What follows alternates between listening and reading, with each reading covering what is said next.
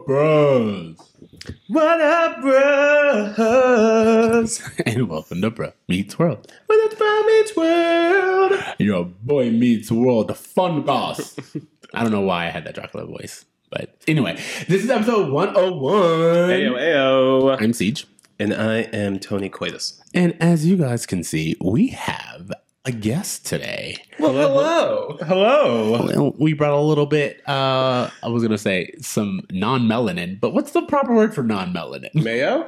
A little bit of mayo to podcast today. Can you call me anything other than mayo? I hate mayonnaise. You can call me like a ghost. You can be like someone left a plain white sheet sitting on the couch. Anything is fine.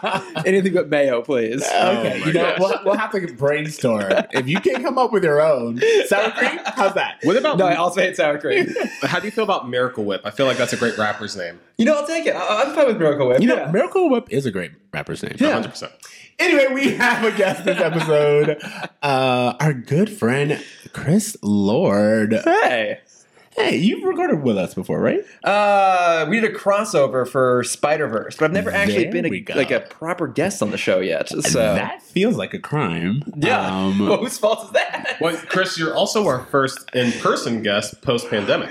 Very exciting to be here. It's amazing we could be in a room together and Yeah. not worry about dying. Well, it's Shot Girl Summer, and we're all waxed and waxed. So, I am here for it. The waxing will probably be new to me, but you know what? I'm up to try anything now in this post-pandemic world. Yeah. Is it post-pandemic or just current pandemic? yeah, we're still very much in a pandemic. It's like phasing out, I think. It's like the phase one of Marvel. Like, this is the first of probably many. Oh God, I don't even know how to say that. But anyway, welcome. Thank you. I guess how you been? How are You you? know, I'm alive. So that I'm alone is a good starting point. I'm alive is a good starting point. Yes. Not everyone can say that. No. Sad bummer. Yeah. Okay, and T, how have you been? Well, I'm alive. So I survived the global pandemic. You know, sometimes I feel like that's enough. Like, That is enough. Yeah. that's enough. I think we should all remind ourselves, like listeners, when you're out there, if you are listening to this, that means that you survived the global pandemic. I feel like you should give yourself a pat on the Yeah, back. congratulations. Yeah. Okay, so you want to just get into this episode? Yes, let's do it. So that would involve our segment, the Tell Me About It. Yeah, I was literally just writing as we speak. Tell us about it. Alan's sons are super pissed. Corey wants to have some fun. And Eric wants to be a good son. Love it. beautiful. Look at Did that work? Did that Yeah, work? it's good, yeah. Right on the fly? Come Yeah. on, lyricist. Off the top of the note. Okay. This is season 5, episode 12, Raging Corey. Corey gets so upset that Alan engages only in conversation with him, but plays sports with Eric that he knocks down. Sorry, I have to read that again. Corey gets so upset that Alan engages only in conversation with him, but plays sports with Eric that he knocks Alan down. So Alan and Eric kidnap Corey and take him skydiving. Afterward, Corey feels better, but now Eric's miffed that he and his dad rarely have meaningful conversations. And that is the summary of the episode. Also, there's a B storyline with Jack and Sean, it's important to mention. Yeah. Because the episode really does deal with brothers in every aspect. Absolutely. Mm-hmm. So I'm really so. Do you want to start with Eric and Sean? Sean and Jack, or do you want to just get into the meat of the episode? Yeah, let's get into the meat, and then we'll throw them on the tail end. Yeah. I feel like we'll have a more riveting conversation about the A plot. All right. So I personally remember this episode like. The storyline with the brothers stuck with me. Like, I have no idea why, but like it was something that as a child embedded itself into my brain, and I remembered nothing about the Jack and Sean storyline. Same. But I was like, oh, there was a B plot to this episode? Like, I didn't remember at all. When you were just now saying there's a B plot, I'm like, I watched it this morning, I'm like, there's a B plot? Yeah, exactly. But there's a B plot to this episode. But my mind just took away the dynamic because the A storyline's so good, and I feel like so almost universal and timeless Yeah. that I would really love to hear, as our guest, I'll let you go first. What did you think about it? No, I really enjoyed it. Like it maybe because I don't watch a lot of shows aimed at this age group anymore. I'm in my 30s. But what I appreciated about it was exactly like you said, how universal it is. Like, oh, this all feels very familiar. Like, for me, this was maybe never that big of a deal in my family, like the competition, but also partly because, my brother and I are very different, but we have a lot of similar interests. Like with our dad, we did all the same stuff together because it was, like cars and nerdy shit and stuff like that. So it wasn't like one of us was the sports person and one of us was the thinker. Like neither of us are sports people. So that was never like a worry. Like there was never a thing like, oh, who's going to go play basketball? Dad. We're like, what's basketball? I don't understand. Exactly. I just don't have that. So like that competition maybe wasn't always necessarily there, but in a weird way, I think I connected more with Alan's side of it a little bit. Like the idea of like, oh, how do you find a balance? And I don't have kids, but it kind of reminded me of how do you find that balance just with anyone in your life who is really important. And I really liked that idea. And I liked him being challenged. He just assumes, oh, I'm a great dad. Like, and he is, for the most part, in the show, from what I recall. Right? Yeah, well, so I thought what's really funny is people keep saying, Corey, you have such a great relationship with your dad. And I was like, no, you see it as a great relationship. Mm-hmm. Like you have, like Alan has what you would feel is a good relationship with his sons, but his sons are telling him, you don't. Well, I also think it's important to remember, like for Alan, like I don't know if you're looking at Chet. Alan's doing everything right. Well, no. But we're like, I think the thing that's really great about this is that it's kind of challenging Alan to do more. Like just providing, even having like this one relationship with one kid and this different relationship with other. I know it seems like you're kind of like balancing it out, but the thing that I think this episode teaches us is that for a good relationship to really thrive, it takes both recreation and depth. Mm-hmm. And the problem with Alan was just that he was giving all of his recreation to Eric and all of his depth to Corey. And I love that the episode didn't just focus on Corey, but also like Eric being like, whoa, wait. You don't talk to me. Like that actually does bother me. Yeah. Like I want to bring that up too. Like I just love that, like, and that the boys didn't compete with each other. They kept it about Alan. Well, that's what I was going to say. I love the symbol at the end with the statue, which like that scene also stuck with me, but it's great, so layered. Yeah. But like the idea that the story of the monkey was one coconut and two sons. Yeah. I was like, that is an amazing metaphor. And to just be like, no, it's not that the father only has one coconut. This is all he has. So he figures by splitting it up, I'm going to satisfy, like, I'll be able to make everyone happy. And you can't, because no one wants half of something. Yeah. They want it all. And your job is to then tell them, I'm giving you everything that I have. I need you both to make the most of it. Yeah. But also, like, explaining that and be like, hey, as a father, I'm going to give you a little bit more time, and then I'm going to share this with you as well. And maybe not make it so one-sided, your only recreation, your only challenging thought. But also, I'm one person. I'm a human being. I have a job. I have 3 kids. Like really, I also need to be considered a human being. I think is a really interesting thing to bring up. It's like no one's wrong. Everyone's trying their hardest, but everyone could be trying a little bit better. One of my favorite things about the episode is that sweeping in like a superhero, Amy coming in with always. Yes, always. I love that. I was like, you could. My dog was here, and my dog could tell you. I was like, yes, Amy. Always coming in smooth. She was like, oh, we have 2 sons? Yeah. Did you know that? Yeah. Did you forget?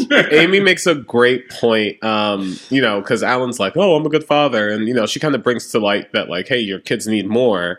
But I just love that she is just kind of like that consistent wisdom. Like, we always kind of talk about how she kind of brings this very... I don't know. It's motherly, but it's like something else. It's just like very wise, and wise in a way that Feeny isn't. It's just like a female intuition. I don't know what it is. It's just I don't think it's female. I think that, in all honesty, I feel that if we were to we never really get Amy's past, But if we were to get yeah. Amy's past, we would learn that she herself has gone through life kind of rough. She has had some disappointments, and I mean, to be fair, she is a woman. She's had to deal with disappointment and had to kind of live up to expectations that she wasn't ready for. And like, there's just a lot going on with Amy as a person. You can tell, and you can tell by the way that she is someone who Alan pretty much either lets life happen to him, or he's like, I'm the guy. I have to play this role. And Amy's always like, why? Like, why do you have to play this role? What are you not, like, you're so busy playing this role, you're not looking at how it affects, like the purpose of the role. Yeah. Go back to that. And to Chris's point, like you were saying earlier, like, you know, Alan is a good dad. You know, Amy says a really interesting thing when she's having this conversation, which is, you know, feel proud that your boys feel as though they can approach you and ask for more. I really, really liked that. And I think that's something that I don't remember if I saw this as a kid or not, but I don't think I would have really appreciated the meaning of that sentence until now as an adult. Like, oh yeah, like you doing this stop sometimes to just appreciate. Like, look, we did do a great job. Like the fact that they are open and willing to come and talk to you is a huge triumph in of itself. It doesn't end there. There's still more that needs to be done. But like you can take the victory in this one way while acknowledging there's still more to go. Absolutely. Like that was one of the things like earlier when I was like, we all have to do more. What I thought was interesting is like Alan doesn't just pick up on the fact that, oh, you know, I'm not giving Corey everything that he needs, but I should probably give some more to Eric as well. No, it was like they each had to come up and say, hey, I'm dissatisfied with the way that things are. Yeah. And like they had to speak up because it wasn't working. It was a dynamic that wasn't working for anyone but Alan. And they were like, yeah, but it's not working for us. And so it had to change. And I like that everyone had to do their part in order for it to grow. Can I ask you guys, do your parents have different relationships with your siblings than they do with you? Absolutely. Yes. I was yours does. Yes. I know it does. No, it does. Like I guess it's weird for me because I'm the only one that's left, right? It's like my brother and his wife live still fairly close to my parents. So there was a different dynamic when we were growing up. The dynamic now is like they have like the proximity and the consistency, and I'm not there a lot of the time. And like, and sometimes it's challenging, you know, like I know they're doing stuff together that I miss being a part of. But what I now have to do is like, I think I now have a relationship with my parents is very similar to what Corey has with his dad. Like there are no, like I can tell them anything and we can have any sort of conversation. I mean, like coming out was a huge part of why now we can have those kind of conversations. But that's our dynamic now where it's like, and there are things that I think my brother would be like resistant to talk with him. And I'm just like, no, we're just going to get straight to it. Like, you know, whenever they're talking grandkids, like I've had to tell them before, like, you got to stop putting pressure on us to have grandkids. And my brother wouldn't tell them that, but I can. Yeah. And I mean, I'm closer now with my parents than I was when I was younger, which is cool. And I think it's maybe part of the reason I like this episode so much too. It's like, I kind of saw the parents' perspective and the kids' perspective simultaneously. I'm like, okay, yeah.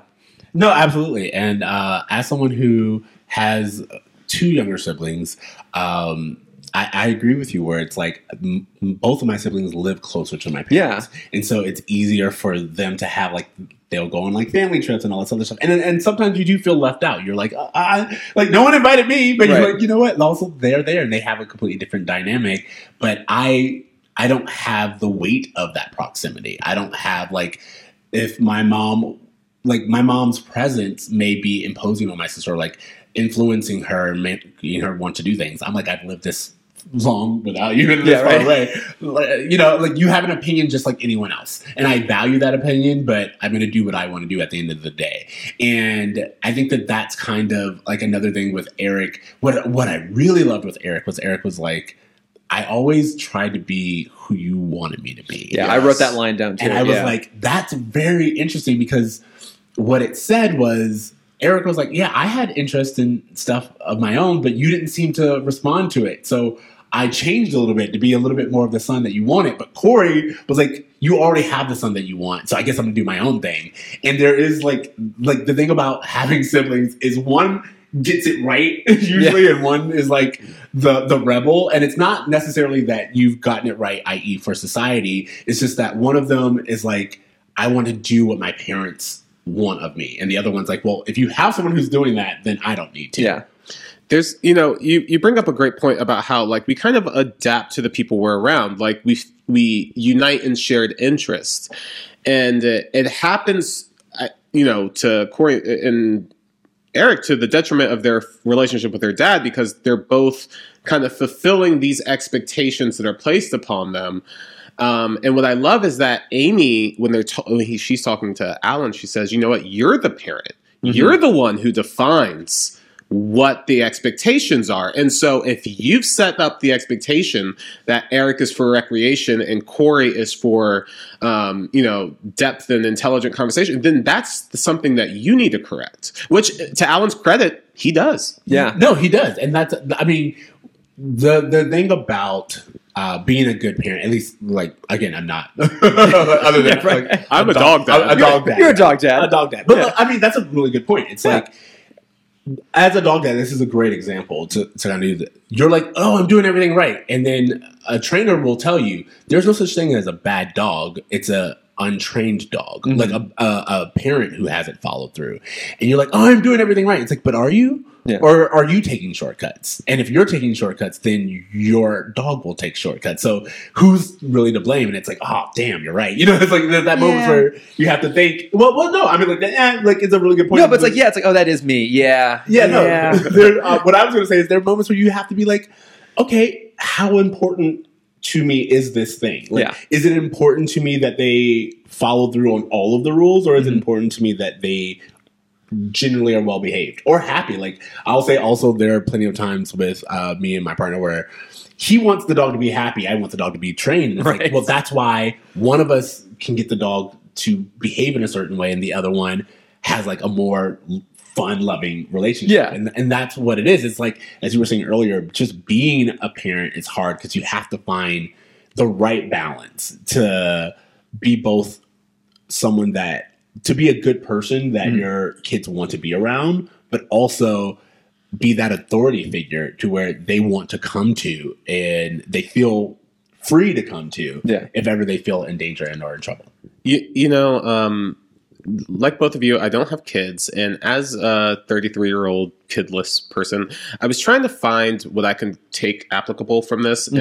And, Chris was talking earlier about, finding and nourishing relationships, like how finding that balance even with the relationships that you have in your life. Yeah, it doesn't have to be with kids or your parents. Just like that's the case with everyone. Like I think we all have like certain friends we go to for certain things. Like, oh, these are my nerdy friends. Like, these are like the go out drinking sort of friends. And you sort of compartmentalize and like TC, to your point, you become more of those things around those people to kind of acclimate to like, oh, this is the pattern we have here. So you just make it work. This is our vibe. This is our vibe. Yeah. And I think especially when, you're the age that Corey and Eric are in this, you don't necessarily have your own really concrete identity yet. So that sort of chameleon element comes through really strongly. And especially with a parent who you spent so much time with and do have a close connection with, it's going to be really strong. And like this episode, it's about them recognizing like, oh, I have my own distinct personality. Whether you're seeing it or not, I need to stand up for myself and go, oh, I am more than just the thing that we do together. Yeah. Like there is a lot more to me than that. And I feel like that's a lot of what happens, at least for me. And I think maybe for you guys too in your 30s, you're like, oh, I can still be the person I am all the time in all circumstances, even if it's not what people are used to. Absolutely. 100%. Like I have two responses to that. One is I had to learn that with my own friends. Like there were plenty of times where I went to therapy for years and I was like, no one really knows me. No one like gets the full me, or like I would have people who consider themselves close to me and I'm like, they don't understand. And my therapist was like, how often are you sharing with them? Like how often are you only allowing them to see one side of you? And I was like, oh, that's a really good point. If the only thing that I talk about with you is television and that's what we bond over and all this other stuff, and you ask me how I'm doing and I don't share, that's not your fault. It's like yeah. No, and this is a great point about communication. It's like people don't know what you don't tell them. Yeah. And I mean, that's not to say that what's happening with Corey and Eric is their fault for not communicating to their father. Because like we said, the dad's the one who sets the boundary. But this is them communicating. Yeah, this is them saying like, hey, you know what? I've been thinking about this for a while and this isn't right. So, it really does come down to communication. Without that, Alan would have had no idea. Absolutely. And things would have just continued. Yeah. And I think that like that's from the very beginning, we see Corey constant like that. What really got me is the opening scene. You see Corey being like, "Hey, I want to be a part of this," and Alan's like, "Oh, I'm tired." It's like, no, you literally just said, "Let's go again." With Eric. So like, what is the difference? I need but. We have our own blind spots. There are plenty of times where I've also learned there are plenty of times where you think you're pulling it off better than you are, and you're like, "Oh, no one knows. They don't know I have a favorite." No, everyone knows. It's really clear. Yeah. Yeah. I think also you're clearly not in this, but it's like no one knows I'm gay, and like no, people know. They know. Yeah, like, stop kidding yourself. Yeah, like, I'm pulling this off amazingly, and everyone's like, no, you're not. But so masked. Exactly. So the second thing that I wanted to say is you were talking about being yourself constantly. I've had to learn to do that even at work because I think very often you can relate to this as a black man in a work environment. You try to be who they think you should be, or you're like, there's this version of you that you're like, okay, this is like why you got me here, and so I'm gonna do everything I can. And it took me a while to be like, no, actually, what makes me successful is when I'm just myself, and I'm like, honestly, I don't have time to do the pretense and the work. If you want me to do the work, then I'm gonna do the work, and you just get me doing the work. Yeah. You don't get this character and doing the work. You pick one. And I think that's pretty much just what related closely to everything we're seeing about Eric in this moment, where it's like, no, Eric was like, I'm more than just your recreational buddy. I have thoughts. I've learned a lot about other things. You just never come to me with them, and I'm going to let you know. I'm going to let you see the side of me, and then you can decide what you want to do. Yeah, I really love that they threw in the line. I don't know if it was passive or whatever, where Alan's like, how do you know all about this when they're at the museum? And Eric's like, well, I learned about it at school. And I just love that there's like I think for all of us, like the first time we're introduced to poetry, the first time we're introduced to art, the first time we're introduced to a lot of these classical things that are ingrained in our culture are at school. And if your only conversation with your kid at the end of the school day was, how was school? Oh, it was fine. Oh, okay. You're not actually talking to them about the things that they may find interesting so you can nourish it. Who knows what Eric could have been if he felt as though he was allowed to be it. Right. Yeah. And even Alan, he never says it, but he just kind of assumes Eric's stupid. Like, they went to the museum because something Corey likes to do. It's like, oh, we brought Corey to go jump out of a plane. We're going to bring you now to do what Corey likes to do. And neither of them realize that, if anything, Eric probably likes being there the most. He has a passion for these sort of things. I mean, it's a little bit ambiguous as whether he already knew the name of the statue or not beforehand. Well, I think the purpose of that moment of the statue is that he didn't. Yeah. But I think it's supposed to be like Eric's actually extremely insightful. Yeah. Even like what Eric can understand the absurd. And what you've written off as stupidity because he's absurd is actually a different form of intelligence. And that's what I really got from it. And specifically because I've been learning about these different forms of intelligence and how school in itself and the system that it is made to reward one type of intelligence. Right. But if you have emotional intelligence or if you have creative intelligence, it's not necessarily rewarded or realized the same way. Like you and I were even talking earlier about the DCAU. Oh, yeah. And one of the reasons why it was disregarded is they were like, oh, well, cartoons are for kids. Yeah. You clearly have no talent if you're writing cartoons, so we're not going to take this seriously. And it's like, no, that's an art form of itself. Yeah. And it's about learning to appreciate an art form for where it is and for people for who they are. And I think that Eric and that statue, they look at him immediately. He's like monkeys, and they're like, "Oh my god, this guy!" Yeah, right. So maybe this was a mistake. Yeah, you hear, but when they actually listen to him, they're like, "Oh, actually, that's very insightful." And then by Corey seeing the name, it's as the audience being like, "Yeah, actually, what you wrote off as Eric being crazy was apt. It was on point. It was exactly what the artist was going for." And you guys know that you have to be smart to be funny. You have to have an insight to the human experience to be able to make a joke. Yeah. You have to be able to read the room. You have to be able to it's a different kind of smart. And I don't think there are any dumb comedians out there. And so even when Eric is making jokes about, enrolled in the witness protection Yeah. for hitting my father. Like, that's hilarious. Like, Yeah. there's so much about him that's so creative and innovative, and that innovation is being dismissed as being a dunce. Yeah. Yes. So it's actually really funny to me because just that scene where he's in the witness protection, it's not just that he like has this story, it's how great Eric commits. Yeah. Like, he's like, I need people to see the real me. And answers about, hello, Dr. Shapiro. Yeah. It's like the idea that he would just commit to the character because that's Yeah. what he's like. It's so beautiful. And that's what I love about Eric. It's that whole, I think in storytelling, it's like the idiot savant. Yeah. It's like this idea of there is, again, I think what's really important is there's intelligence in not getting caught up in the pretense or like in what people expect of you. Right. So yeah.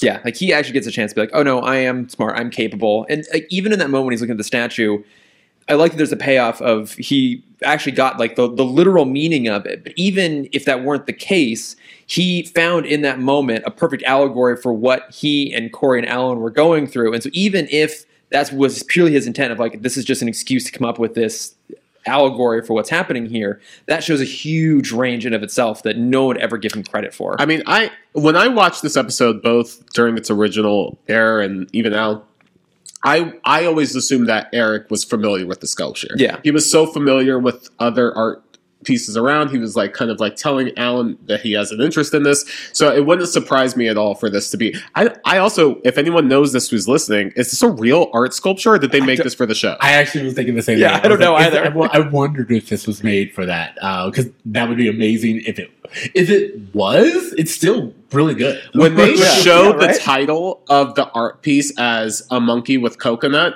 like I remember watching that and getting like chills when I first saw it. I was just like, wow, like it was just I call that the Michael Jacobs moment. Michael Jacobs was the creator of the show. Yeah. And every now and then there's like a little magical Boy Meets World thing that happens where you're just like, oh, and like that to me was that moment where it's like, wow, this dude is like far more capable than people give him credit for. Yeah. Well, again, so what's funny is for me, I love Ansel Adams is actually one of my favorite photographers. Oh, yeah. So like again, like just the idea that Eric would be like, "What do you want to talk about? Neoliberalism?" Sorry, I totally forgot that immediately. But like he just starts listing off things. Yeah, like he knows his art history. Impressionism, like, yeah, he's just like, what? He's like there, and they're all like, "Oh shit!" Like Eric has like intelligence, and he's like, I'm funny, and I'm a goofball, but very much I think, as he said to his father, I'm also just trying to be who people want me to be. Yeah. So you know, there's some part to that, and I think that what we've seen throughout the series is Eric appreciating Corey for honestly being willing to divert from that. You know, Yeah, totally. Like I think that that's another thing that just as siblings, you learn to respect your sibling for who they are. You're like, you know, honestly, you do things that I could never do. Like for me, I've always lived my life to be defiant and to like, I realized early on that what worked for everyone else didn't work for me. So I was going to have to just like go on my own and be out. But like my sister, she has a better relationship with my parents because she actually has like a lot of the same beliefs. She actually enjoys a lot of the same things. And you're like, actually, I value that in you because it's something that I couldn't do. Like if I'm doing it for them. I don't share the same passion. Yeah, definitely. And I think that is something that that's actually a really great point about like something I've kind of experienced becoming an adult is like you really have to redefine your relationship with your parents because after you're no longer responsible and keeping me alive essentially, it's like the only relationship that's left is the like the plants of the seeds that were planted in childhood. So like I can't like start a brand new relationship. I mean, I guess I can try and we can try to build a new relationship, but it's all going to be building off of what was already there. And so, you know, I just have found it very awkward in some circumstances to try to like hang out with my parents and like find things I have interest in with them occasionally, just because they don't want to do the shit that I want to do. I'm 30 years old. Like, what do they want to do? Like it's just a different thing that you have to like really take time to nourish those relationships to keep them growing. And I think that's what Alan does really well. Yeah, and I like it in this moment, in this episode, that it's, like we talked about this a little bit, but like the kids go to the parents and be like, you don't see me, you have to see me. And, I can now recognize that was me with my parents when I came out. It's like, you don't see me, here's who I actually am, you're having to reconcile this, but like, this is the reality now. And through that challenge and that breakage, eventually like the relationship got a lot stronger. So now they know exactly who I am, they see me for who I am. And it's made me realize that wouldn't have happened if I didn't push it. And maybe it never would have happened if I weren't gay and I was like, no, you're really missing something really, really important here. Yeah. And so it makes me sometimes think like, oh, like maybe my brother never had that exact same kind of moment with my parents. And so there are times when I'm just like, I kind of remind them like, hey, like we went through a reconciliation and like, TC, to your point, now we have a new relationship because of it. But maybe you didn't have that with my brother. So maybe you need to be a little more open-minded about these sort of things, or maybe you need to try a slightly different angle here to try and make this work. And it's like I love that. Like you said, it's like I've had to, like you and I had to build our adult version of the relationship. Yeah. So because we had to make that adult version happen, you and I have an adult relationship. Yep. But you can't penalize my sibling for not having the same thing because they've never had to confront you in the way that I had to. Exactly. Or maybe they've never had to go through like the massive self-realization as well. So like you got to approach it a slightly different angle here. It can't be the same. Absolutely. Yeah. I also wonder, I mean, Eric lived at the house only a year shorter than Corey. I was trying to think if there was any merit to Corey having more time with Alan, like Eric having moved out and like maybe just going on dates or being out and about, but he was living at home for the longest time, right? Yeah. Well, so actually something that I wanted to say early on when I think I've spoken about this before, but my very first college paper was on birth order, and I was like, why are me and my sister so different? Like we grew up in the same household with the same parents. Why do we have such different personalities? And the research was like, no, you didn't grow up in the same household. I grew up with two parents. So I grew up with two authority figures. She grew up with two parents and an older brother. So with three authority figures. She entered the world in a completely different dynamic than I did. Like I had child parents who had to learn how to do everything, and this was completely brand new to them. And she got experienced parents and an older brother who also knew things. So we didn't have the same childhood. We didn't have the same family relationship. We don't have the same dynamic because I, as the firstborn, had to deal with them in their learning. And I had to be there as they fell. And like the three of us worked together to make this work. Whereas she's only had three individuals as the support system. How do you feel that's affected your relationship with your parents? Oh, it affected it in a myriad of ways. As I said earlier, I'm someone who's like, because I had to do all of that, I'm clearly defiant because we've been in this together from day one. You know, like, it's like for me, when our parents are like, you can't do that. I'm like, who is to say? Like we each got a vote at a certain point in time. And so as someone who has been voting since he was like 5 years old on the issue, I'm older now and I feel very clear in my opinion. And it's your responsibility to change my mind. Whereas my sister is someone who's like, again, it was never this whole all in. It was always authority figures and me, you know? Yep. So. Well, and, I'm the younger sibling. So I also look at it as I got the benefit of seeing what came before me. And so I think I developed a more observational personality in some ways because I could just watch other things unfold and learn, not from necessarily other mistakes, but from someone else's experience without actually having to go through it myself. Like my brother would always give me shit like, oh, like, yeah, you got a cell phone before I did. Like you were able to watch South Park before I was able to. Like, the younger sibling does have it better because like, parents first time around are like very strict. Like, no, here's how we're going to do it. Second time around, third time around, like, I don't give a fuck. Just whatever. Like, we're past this. Yeah, exactly. We've already gone through this. You can have, So, like, in some sense, I suppose I was maybe, like, more spoiled or I had to go through less. I had to fight for things less as a kid because it was more just like, well, we've done this. You can get it. And then the fight had to happen, as an adolescent and as an adult. But it's true. Yeah, that's a good way of putting it. It's like I always had a very different world than my brother did because he had to do everything first. He was the learning curve, and I got to, just kind of ride the wake. Like, this is great back here, guys. what's easier to do?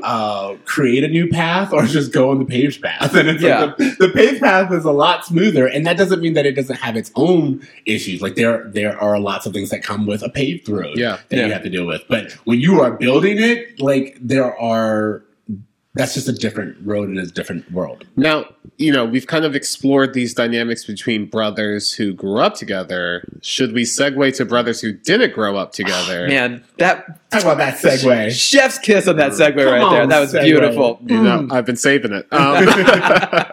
We have, you know, the B storyline is Sean and Jack. Jack had a flood in his room in the apartment, so he moved in with Sean. And the whole episode, their storyline is them kind of beefing about Sean being sloppy and Jack not being sloppy and them needing to share a room together. Any thoughts about this B storyline? I have a lot, but I'll let her guess. I mean, it's weird that my first thought was, man, I forgot how pretty Matthew Lawrence was. Interesting. Okay, can I ask you this? Yes. Eric, Sean, Jack, who would you rather? Jack. Fuck, marry, kill. Oh, okay. Okay. Fuck Jack. Marry Eric, kill Corey? Sean. Oh, god damn, this is much harder now. I guess kill Sean. I hate saying that. I really do, but like there was Sean. I mean, but it would be fun to be like. I mean, it would probably be a nightmare to be married to Eric, but it would also be very fun in a lot of ways too. I just want to say, I would do you fuck Sean. That's some trauma that needs to come out, but that comes out in the best way in the bedroom. So this is a very good point, actually. Yeah. You marry Jack because he has the money and he has the looks, so you get 2 in 1. And you kill Eric not because you hate Eric, but because he would make it worth doing. Like it would be such a fun experience to murder him. Oh, absolutely. Eric's not going down for the fight. He'd be on board with it, actually. Eric will make you like I can't think of like the proper name of it, but like you're going on a manhunt for Eric. Yeah. Wow. I'm changing my answer. Guys, to me it's very clear that you kill Jack, you fuck Sean, and you marry Eric. I mean, that's the recipe to me. Eric seems like he would be a fun husband. Sean seems like you said, he has a lot of curious bedroom stuff, and Jack seems like someone who needs to get punched in the face sometimes. You know, honestly, I don't think there's a wrong answer here, but I like yours too. Because to me, Jack was classed as shit this entire time. He was. I grew up in the actual house trailer, boy. What? Honestly, like when he said that, it to me it felt like it was a written moment. Maybe I just forgot what it's like to be that age and to be that petty. But I was like, I didn't believe that someone would actually say that, but maybe I just see the good in people too much. And I was going to say, you also haven't been watching the show. I totally believe that's something that Jack would say. Yeah. But also, when he does say it, you're like, you are an asshole. Like, fuck who off. says that to someone? Like, I think that's another thing. Like, we were talking about siblings and just who was raised in a world. Like, what kind of world did you enter into? Yeah. And Jack, like, for him to even, I think, honestly, what hurt more was when he was like a normal person. Yeah. And you're like, all right, Sean was homeless for years. His parents constantly have passed him off for individual to individual. He has his own space. Again, that is his and it's unique. And yes, it's different from what you would like. But you're a guest, and he's right in the sense of being like, no, I don't know much about home ownership, but I do know that when you're a guest in someone's space, you treat it with respect. Yeah. And you put all of your, like, as someone who has been a guest in other people's houses, Sean knows etiquette. He's like, I don't know much, but I know what like, a guest etiquette is. And the idea that Jack would just come in and then critique everything and then be like, you're the weird one. You could be sleeping on the street. Like, how about that? How about you try that on for size? What really rubbed me the wrong way was just that, like, Sean was. To me, it felt like the episode was saying that, like, this is lower versus middle class. Mm-hmm. And I did not like the portrayal of lower class. I did not like that it meant I have a full-grown pig in my closet. Yep. My shit is everywhere. I fall asleep to gunshots. It just really felt like a Clinton era. Like, this is what low income is like. And it rubbed me the wrong way, honestly. As someone who used to run a apartment complex for college students, I can tell you that the middle class students are the ones who live like Sean. Yeah. Like those are the ones who've always had mom pick up after them. They're the ones whose room looked that way. Yeah. So the idea that you would judge Sean for it, like Sean's living comfortably, and if anyone should know or if anyone should prize comfort overall, it's white teenage boys. Well, and also Sean has never had the need to nest. He's never had the need to build a room. He's never had a room. Yeah, like exactly. he's never had it. Like he's been like sleeping with people to people on couches. Like his parents are coming and going. It's like I don't know if he's ever had a space of his own to call home until now. So to judge him for not knowing what to do with it feels really petty. And it also, I think it speaks a lot to his character that he immediately said, "You can just come stay with me." Yeah. And again, I haven't been watching the season. Like, I just kind of reread some of the episode descriptions before watching this, and like I saw that like a big part of this season, I think, is the dynamic between Sean and Jack. Right, like this is the first season Yeah. with Jack in Yeah. it. Yes, correct. Yeah, and so like they have all this conflict between the two of them, and even in the very beginning when Sean's like, "Oh yeah, by the way, like they said don't pop that bubble in your ceiling or else a tub will fall through," like you could tell right there was friction, almost like he probably should have something earlier, but he didn't because he was just kind of being a dick. But even then, when Jack needed something, he's like, "Yeah, I got you." Well, like not just Jack. Remember, the reason why they're sharing the room in the first place is because Corey also needed a place. Corey's sleeping on the couch of it. Oh, And yeah, so that's Sean's true. being like, "Hey, you know, I'm housing my friend who needs room. I'm here for." Sorry, I just remembered the conversation that Sean had with Corey about pushing his dad. He's like, "Yeah, well, yeah, your dad." Yeah, that's memorable. Yeah. Sorry. I know that's great because he goes, "I need a place to stay because I fought with my dad." And Jack's like, "Everyone fights with their dad." Corey's like, "I knocked him down." Jack, that's not really as common. yeah, exactly. That was just like a fun, like that whole scene of like Sean being like, "We have nothing that we talk about." Hitting him, I'm sure that's gonna come up. Do you guys think Jack and Eric share a room? Why did he didn't think to room with Eric? I think Eric's still using that room. I just would say that if there is a live pig in Sean's room, why not Just go stay in the other Go room. stay in the other room. Yeah. That's a really good point. Also, you know, like I think it's interesting that scene had. All right, so I just want to call out. This is my bruh moment of the episode. Mhm. They are in like we get a shot of Jack and Sean in bed together, and the crowd goes woo, and I was like, they're brothers. Like, I had that note. I had that note too. I'm like, why are we getting teenage girl woos with their two They're in two bed brothers together? in Yeah. bed together. Like, what are we wooing? I need Yeah. someone to explain to me. Like me as a gay man, I'm not wooing. Yeah, so exactly. what are you wooing? I just legit was confused because I was like, it's not like anyone's shirtless. It's like there's Yeah. nothing in this. Guys, two stepbrothers sharing a bed. To be It fair, writes itself. it's a whole category. So it sadly is. Yeah. So maybe they were ahead of their time. Who knew? But I just thought the woo was so weird. Yeah, I was troubled by that as Very well. weird. But also like the idea of like, I think as we were saying earlier, just this idea of like this is what Sean needs to go to sleep. Like Yeah. Sean needs the light on. Sean explained. We were talking about communication. Sean explains why he needs the light on. Yeah, Like, if it's someone like- needs a light to like fall asleep, in a lot of ways that could probably be connected to trauma. So like you just Yeah. forcibly turning the light off feels like it could. Well, so much so Also that not- literally, like the noises don't like you're upset and all this other stuff. He's fine. You turn the light off, he wakes Yeah. up immediately. And I was like, okay, yeah, some trauma is here. Like again, maybe you sleep in the corner if that's how you really feel. Also, I feel like the pig, while it is absolutely a comment on class, of course, which like I have my problems with, the pig also is from an earlier episode. Oh, is it? I was. Yeah, It's the one it's a time reference. that they Okay. actually circle back to a joke that they're terrible with inconsistencies. Yeah. but this is the one time they do it consistent. What was the previous context for the? Well, pig? no, like he adopted a pig and called it Oh. Little Corey. Like, Oh, okay. Oh, so But there we go. it was a little pink piglet. This is a very large black pig. It's a different pig. I don't know why. But the reason why, I mean, clearly, but one of the things I was like, that's also supposed to show loyalty. Like, Yeah. it's this idea of like, no, Yeah. Sean doesn't just drop things. He doesn't just drop people. At least as long as he's not dating them. But like this idea of like to Sean, once he makes a connection, he likes to invest in it.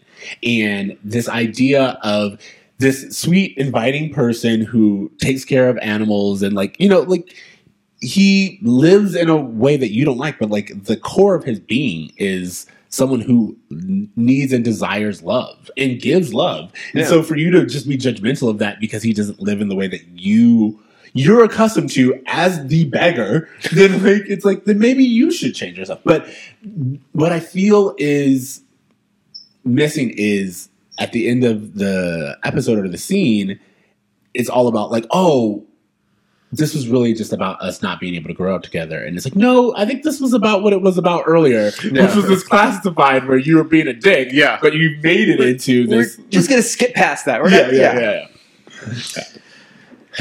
Guys. All right, really quickly, we are late for our next meeting, so we should wrap this up. we can. Yeah, it's all good. All right, so should we go into the Feeny lesson? Yeah, absolutely. Do you guys have like a lesson that you got from this episode? I mean, I guess it's maybe people can surprise you, and you need to give them a chance to do Ooh, I so. like that. Oh, yeah. No, keep going, keep talking. Okay. I think the lesson of this episode is that men need to communicate more. I also agree with this. Listen. Men seem to have trouble just communicating basic emotions in this episode, and so I just think men talking about things that aren't the easiest things to talk about is something that they need to practice more. Yeah. Absolutely, I think it's a good lesson. Communication. I can't really think of anything other than that because I feel like it ties on both the A and B storyline. Yeah. Yeah. Also, the idea that we're talking about communicating more. The idea that Feeny would go up. I love Oh, it. that Feeny comes over. He's like, "Bro, what's the tea? Yeah. You got hit today, and no one's telling me He's anything." like, y'all come over to me for every other little thing. Yeah. Not Some this. actual drama happens. You and get y'all- knocked on your ass, and I have to come over here.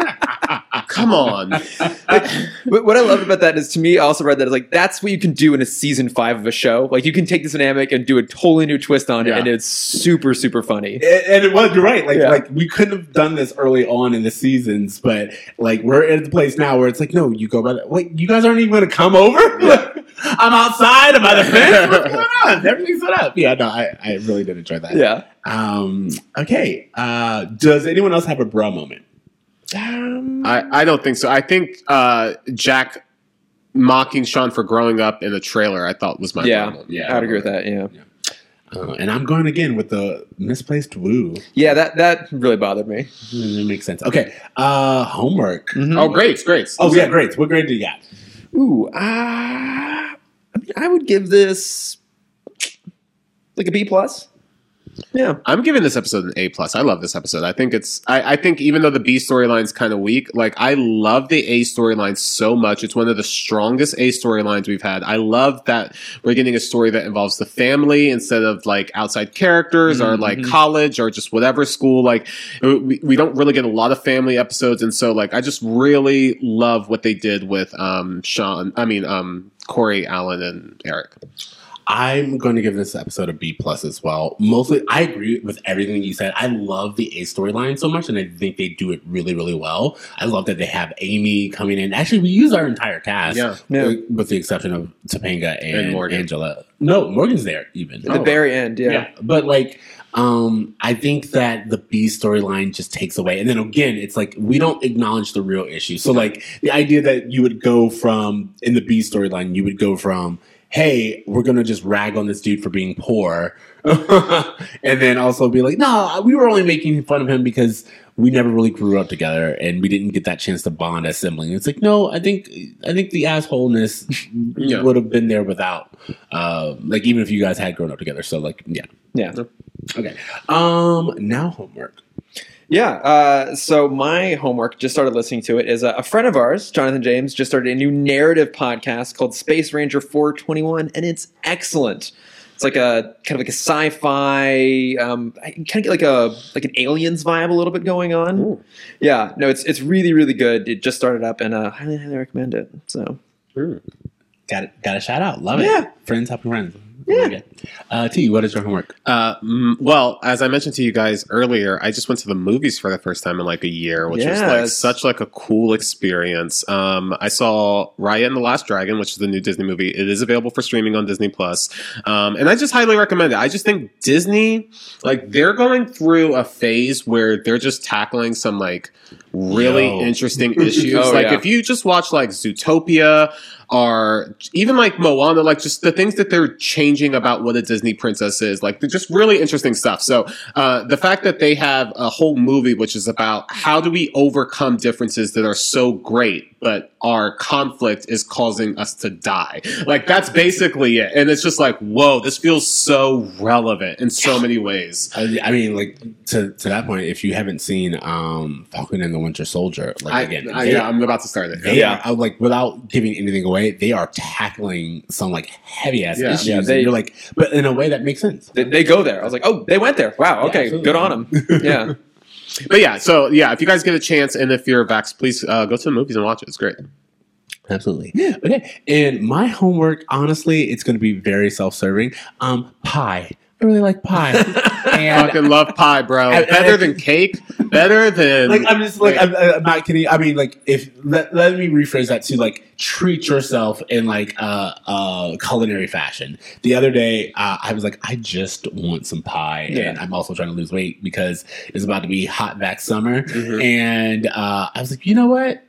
Life is hard. Enjoy yourself some pie, boy. Yeah. Can I ask you what pie you Cherry. I got some cherry pie with some vanilla ice cream. That's all. Yo, again. Like, did I need it? Not at all. I love that we Not just had at like a all. little moment. I was just like, And this was like, honestly, that's what I was expressing to someone. I was like, there are like small joys that we get now, and like when I get in them, I'm like, yo, I want to just remind people there are small joys out there. Go find them. Like you're good. Enjoy. Like get that little piece of pie. And be like, I'm happy for a good 5 minutes. Go enjoy your pie. Exactly. So yeah, that's my homework. Pie. Get you some pie. Watch you some Rhea. Listen to this podcast. Yeah. That sounds like a good night to me. Sounds great. Great weekend. Okay.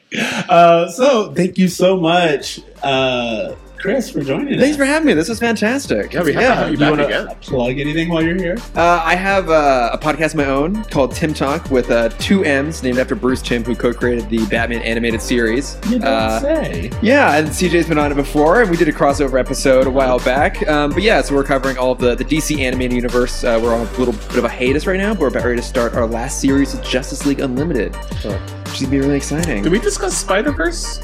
Yeah. Yeah. Yeah, and we also do, like, you know, occasionally we'll do a bonus episode on whenever popular movie comes out. We just want to talk about that instead for a little while. But yeah, so Tim Talk Pod, you can find us everywhere. Awesome. And as always, guys, you can find us pretty much Bruh Meets World Anything. We're on Spotify, iTunes. You can find us on social media. Feel free to email us at bruhmeetsworldpod@gmail.com. Yeah, anything else? No, I was just going to say, I would wrap it up to say, remember to dream. Try. And do good. Yeah! Later, bro. Later, bro.